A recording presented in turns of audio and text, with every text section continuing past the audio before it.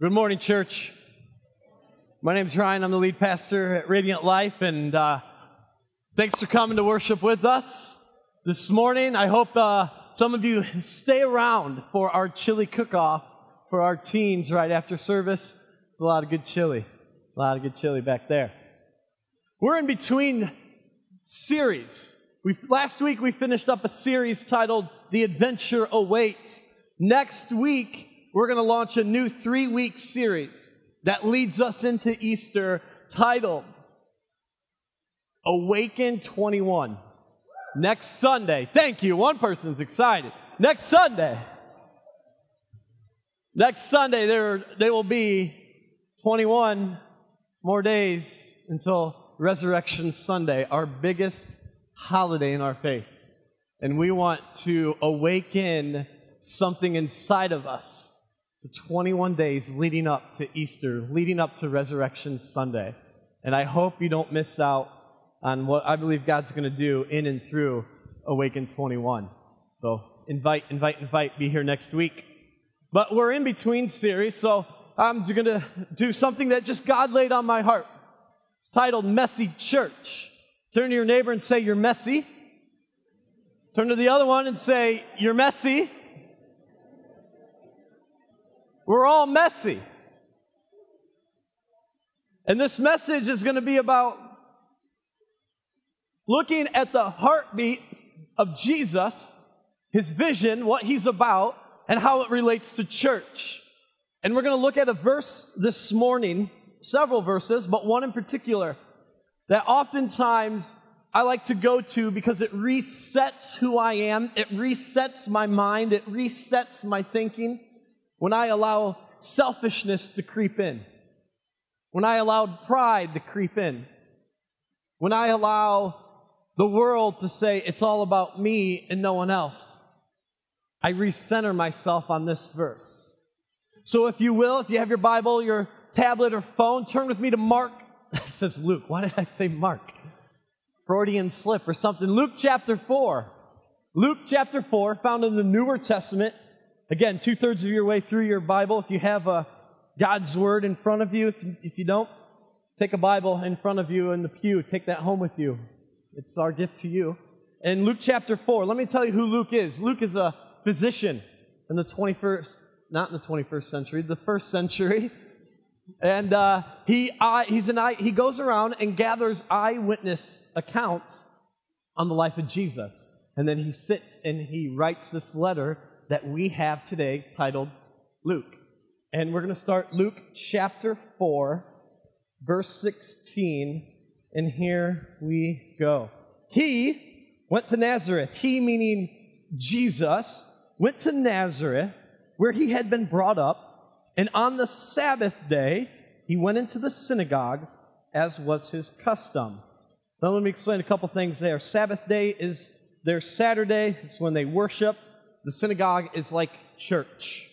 Okay, so Jesus is going to church. And he goes on and says, he stood up to read, and the scroll of the prophet Isaiah was handed to him. Now, to put this in perspective, because we're looking at a 1st century world and we're living in the 21st century, we may not fully understand what's going on here. So in a synagogue service, what often would take place is the very first thing that you're going to do to come to church is you're going to go into the mikvah. Let me hear you say mikvah. The mikvah is outside the doors, and you would have to go into it to get purified. It's like a big bath. Steps that go down, and it's to purify you in order to come in to the synagogue or the temple. Next, we would sing some psalms. We would have a portion of singing, and then after we sing some psalms together, we would go into the reading of the Torah. 35 minutes of the reading of the Torah. What the Torah is, it's our first 5 books of the Bible. Genesis, Exodus, Leviticus, Numbers, Deuteronomy. We would sit for 35 minutes and just read it together. It's a long time to read, isn't it? I mean, we just look at a couple verses sometimes on Sunday, sometimes a chapter, but imagine 35 minutes of just reading of the Torah. Then what happens is you would have a reader come and go to the scroll closet and grab a scroll from the scroll closet and read a portion of the prophets. This is what Jesus is doing.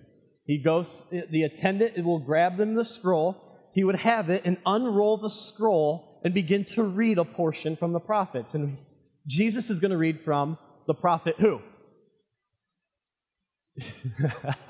Yeah, Isaiah. And so what would happen is in a synagogue, you have the four walls, and around the four walls are benches. They're stone benches, nothing soft, nothing great. And the elders in the older generation will get the benches all around. The younger generation and kids and everyone, you get to sit on the floor. So when you're sitting on the floor, you're probably like, okay, hurry up with this service, right? This is uncomfortable. So be thankful we're in pews, at least something, right? And what would happen is if you're the reader, in the center of the synagogue would be a stone tablet. And you would stand on the stone tablet and begin to read the scroll that is in your hand. So in this case, Jesus is standing right here reading the scroll to everyone who's sitting on the benches, who are just sitting on the floor, and he's going to read from the prophet Isaiah. And here we go. Let's continue on with the story. He stood up to read, and the scroll of the prophet Isaiah was handed to him. Unrolling it, he found the place where it is written. And here's what Jesus is going to read to everyone. Verse 18.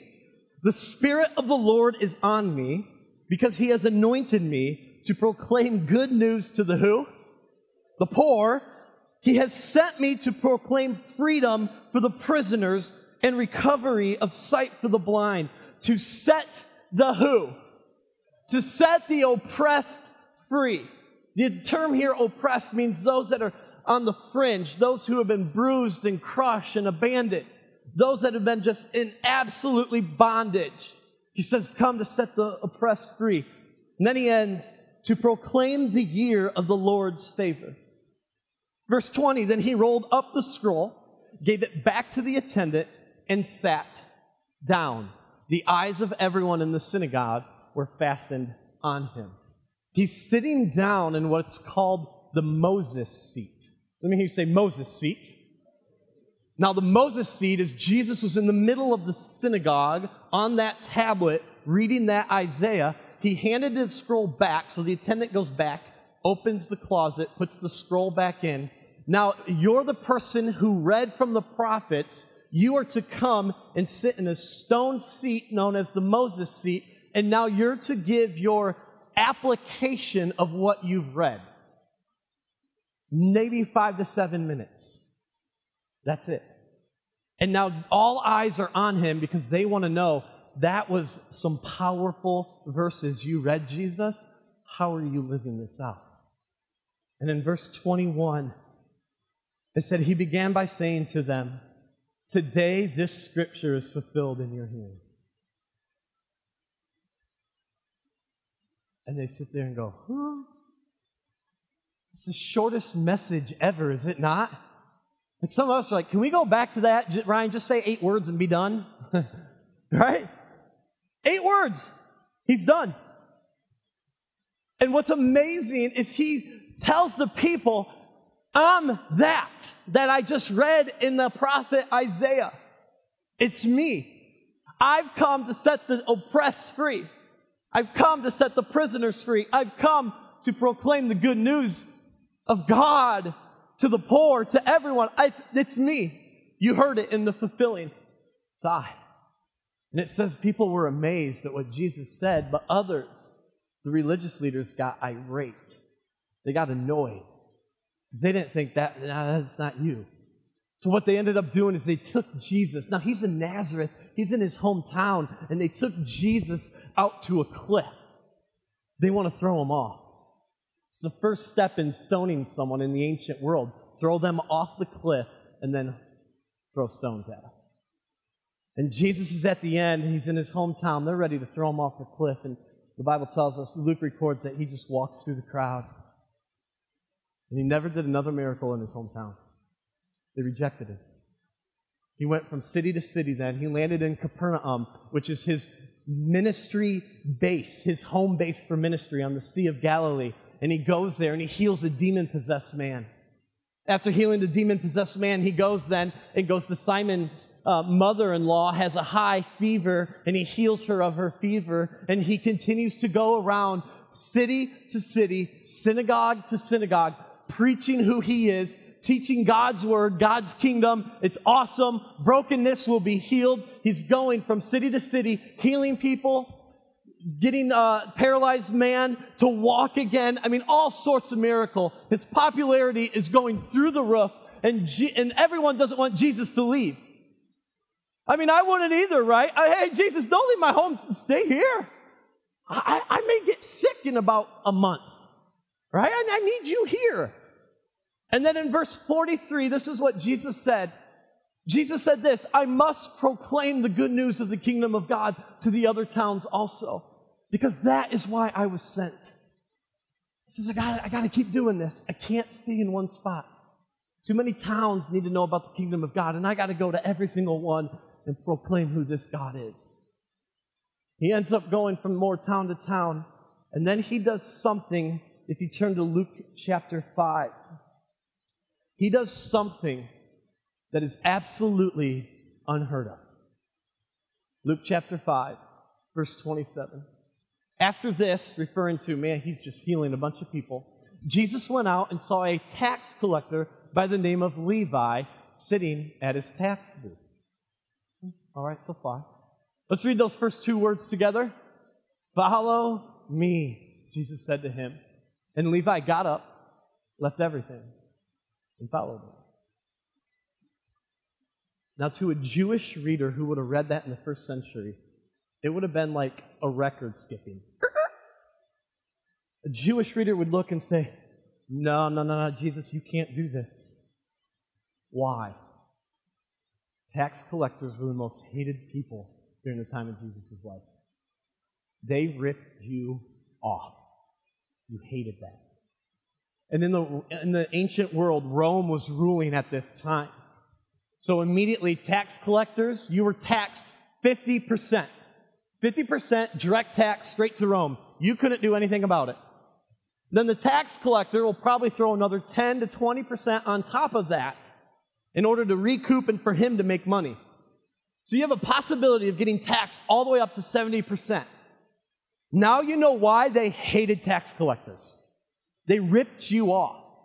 And for some, they were just getting barely by in their living, and then they have to go to the tax collector, and he may take it everything. And what's interesting is you bidded for, you as a tax collector bid out your area. What that means is let's take our city, for example, Sturgis. Rome comes in and says, all right, tax collectors, who wants to be my tax collector in Sturgis? Someone say, Rome, I'll give you $300,000 to be the tax collector in Sturgis.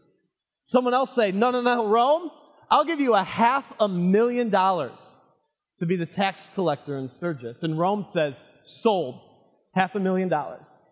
So now, tax collector is now collecting 50% of taxes on all of you directly to Rome, and the tax collector's out $500,000. He's going to recoup that $500,000 real quick, charge you another 20%, then he wants to make some money too, so he may add another 5-10% on top of that. And we go all the time to the tax collector with everything we have, and we're like, I hate you. And that's exactly what in the first century this felt like for tax collectors. They were on the outside. You hated these people. They ripped you off. And this is the first time in history that we know of as a rabbi going to someone to say, follow me. Disciples in the first century world, you chose your rabbi, your teacher that you wanted to follow, and you would try to ask them, Rabbi, may I follow you? I want to be your disciple. And the rabbi will put you through a quiz and be like, yeah, I don't want you to follow me. You don't make the cut, but you're really smart. I see a lot of potential in you. I want you to be my disciple. Yes, you can come and follow me. But Jesus, only rabbi we have in the entire history that we know of, goes out to find his disciples. So as a first century world, no way, you don't do this. But Jesus did. Story continues. Then Levi held a great banquet for Jesus at his house, and a large crowd of tax collectors and others were eating with them. Now, why is there a large crowd of tax collectors? Because tax collectors are only friends with tax collectors. They're hated. They have no friends, right? They're just like, I don't have any friends. Hey, buddy, you're lonely, I'm lonely. Okay, we'll get together, right? And here they are having a banquet for Jesus, and some group of people get upset. Continues on. But the Pharisees, the religious leaders during the time of Jesus, and the teachers of the law who belonged to their sect, what'd they do, church? They just complained to the disciples. Just complain. Many of us, we complain, don't we? It's almost like a spiritual gift sometimes. Don't look at your neighbor and be like, yeah, it is, I know it. They just started complaining. Here's their complaint. Why do you eat and drink with tax collectors and sinners? Why do you and your group, Jesus and your disciples, your 12 young men, you're doing life, why do you eat with tax collectors and sinners? Why do you eat with those who are on the outside of society? Jesus says these words. It's not the who.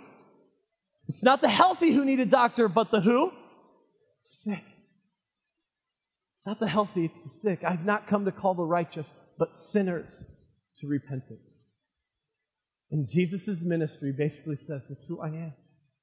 I'm the guy that stood in the center of that synagogue in Luke chapter 4 and said, I've come to set the oppressed free. I'm the guy in chapter 5 who went to an outcast in society and came to him, and everyone hated this individual. It is I, Jesus, that said, come and follow me. You're part of me.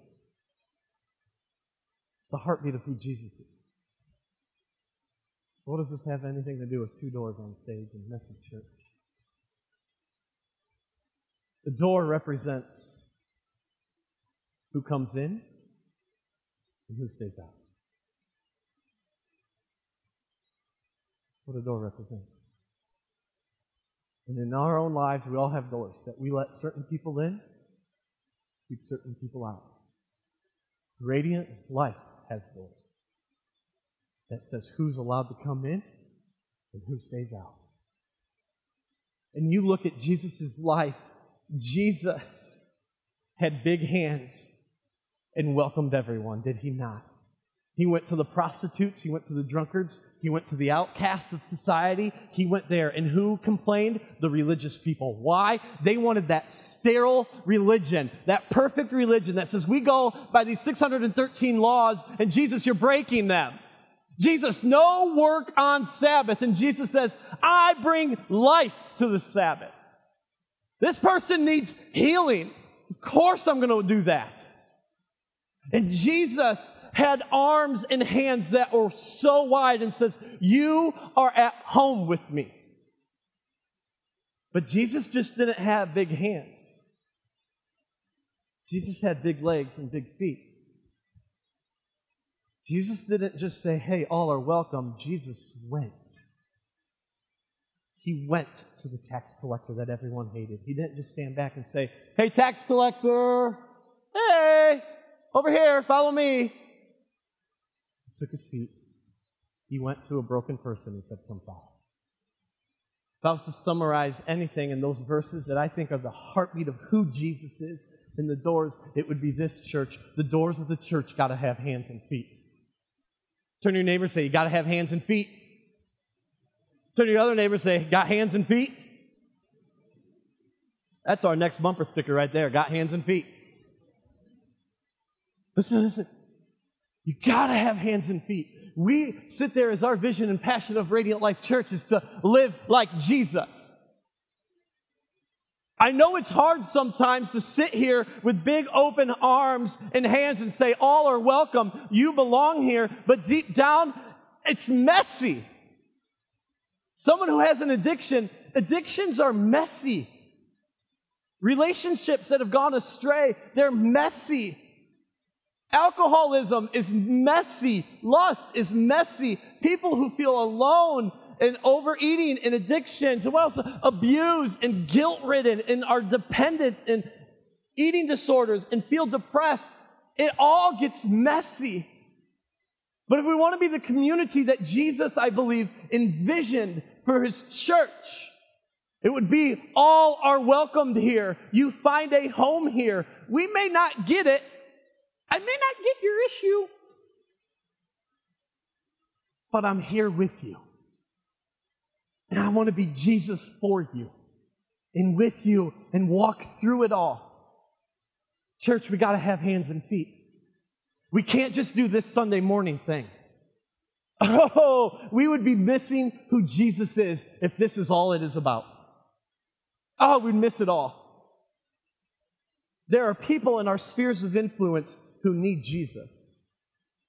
Are you the hands and feet of Jesus? Are you saying, hey man, I embrace you. I don't know everything you're going through. I'm going to be there. You belong here. I'm going to go out to where the brokenness is.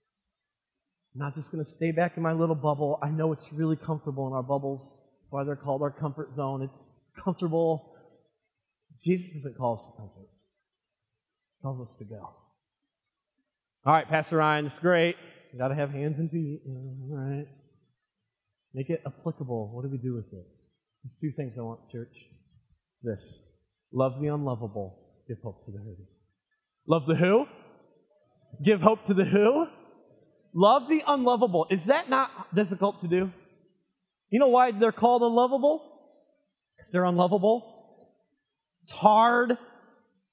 But Jesus, tax collector, Matthew, on the outside, you are so unlovable. Everyone hates you, but I'm going to go to you and say, I'm going to love you. Come, follow me. Imagine Levi, also known as Matthew, also who wrote the first book in the Newer Testament. Imagine being Matthew sitting here going, oh, do you really love me? Because the rest of these people hate me. Imagine what must have been going on for Matthew, for Levi in that moment. Wow. And something changed because all of a sudden Matthew becomes a follower of Jesus. Something changes inside of him.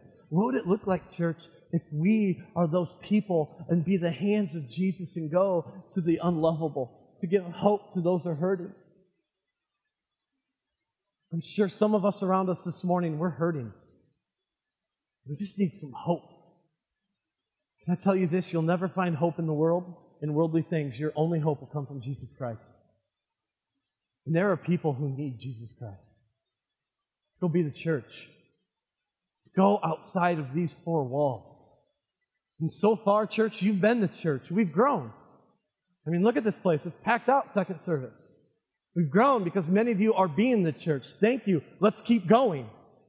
Not to grow the church. I want to grow the church, and I'll praise God and say, God, thank you so much. But I want lost people to know who Jesus Christ is. It's the heartbeat of Jesus. I want to be Jesus in the world. Man, my heart, just let's go. All right, I'm getting fired up. Here we go. Next point. Woohoo! Hey, go to the pain, look for the lost, right? Go to the what? Look for the who? Here's the thing. We got to have feet that go. Look at Jesus. He went to the tax collector. He didn't just stay back. We got to go to the pain, and sometimes the pain is scary. I don't want to go. I know it's scary. We got to go where people are hurting. Go to the pain. Look for the lost. And that, for all of us, is going to look different in our lives. Because we all have different spheres of influences. We all work in different places. We all have different friends, different family members, different neighborhoods. I asked that question. I asked the question in the membership class last Wednesday. And rhetorical question, so don't really answer it. Do you know your neighbor? Literally, do you know who lives next to you, in front of you, behind you? Do you know them? They could be absolutely hurting, and they could be in pain and loss, and you're Jesus waiting to meet them. Whew, that's heavy. It's heavy. So let's be the church. And sometimes it's going with our feet and coming along someone and say, you are in pain, and I don't have all the answers. I can't give you everything, but I'm going to be here for you. At least I want to be the presence of Jesus in your life. And I'll struggle with you. You may hurt. We both may scratch our heads and not know the answers, but I want to be Jesus to you. Church, let's go be the church. Let's go think that this world is way above and beyond us. We were created for God. We have purpose in our lives. Let's go fill the purpose. Let's go be the church that Jesus has called the church in the 21st century. For whatever reason, we've gotten away from it, and we've made church about us. Have we not? Not necessarily Radiant Life, but I mean church in general in America. We made church about our preferences. Listen, if it makes lost people who don't know Jesus come in here because they love country music, then our worship should be country music. And I despise country music. Sorry, country music lovers. I mean, hey, you've got pain. I'm going to be there with you. I'll walk you. I don't understand it, but man, it's about those people who don't know Jesus. I'm saved, man. I've got my faith. I'm growing. Still want to live like Jesus. But oftentimes we just fall right there. It's just be like Jesus. It's about me. Man, we lose the entire Great Commission. Go and make disciples. Go. Let's go be a go church. Let's go be go people. The entire life of Jesus, go. The only time Jesus stood still, I need time alone with my heavenly Father. So I'm going to go to a solid place of solitude and just let me refresh, church. I just need to be with God. It's our only time we ought to be stagnant is time alone with God. Then we're refreshed. Let's go seek lost people. Let's go where the pain is. Let's go where the hurting is. Let's go give them life. Let's go be the church. So people who are suffering from some of the words on these doors can come in and say, wow, I do feel like a place called a home here at Radiant Life. And I may be struggling, but can you at least tell me about this Jesus that you're so excited about? Say, absolutely. If we do what we're supposed to do, church will be messy. But I think that's what God's community is called to do. You often heard it said the church is the church is a hospital for sinners, not a museum of saints. We're not perfect. We're striving to be like Jesus more and more. More and more. But we'll run into people who have baggage. But the number one thing I know of Jesus, reading about his life, he welcomed them all. Church, are we going to be that church? Yes! As long as one said yes, I'm on fire.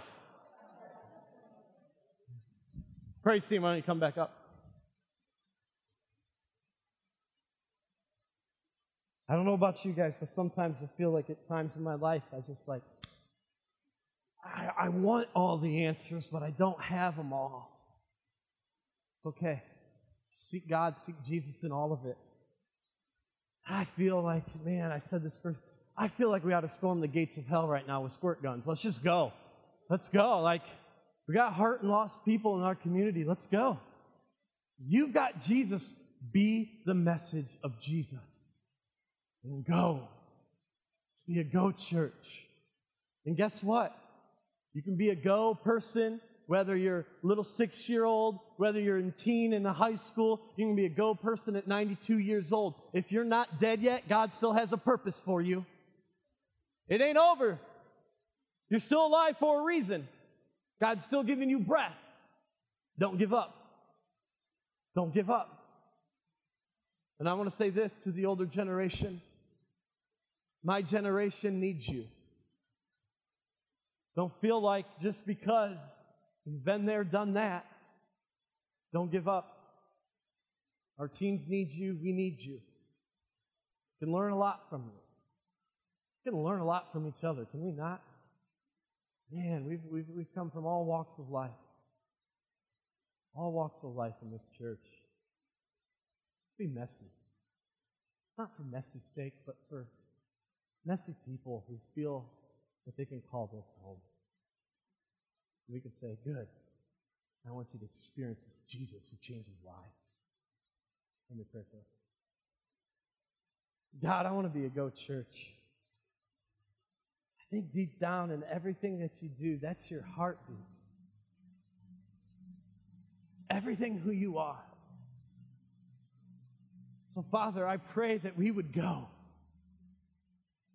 That we would go.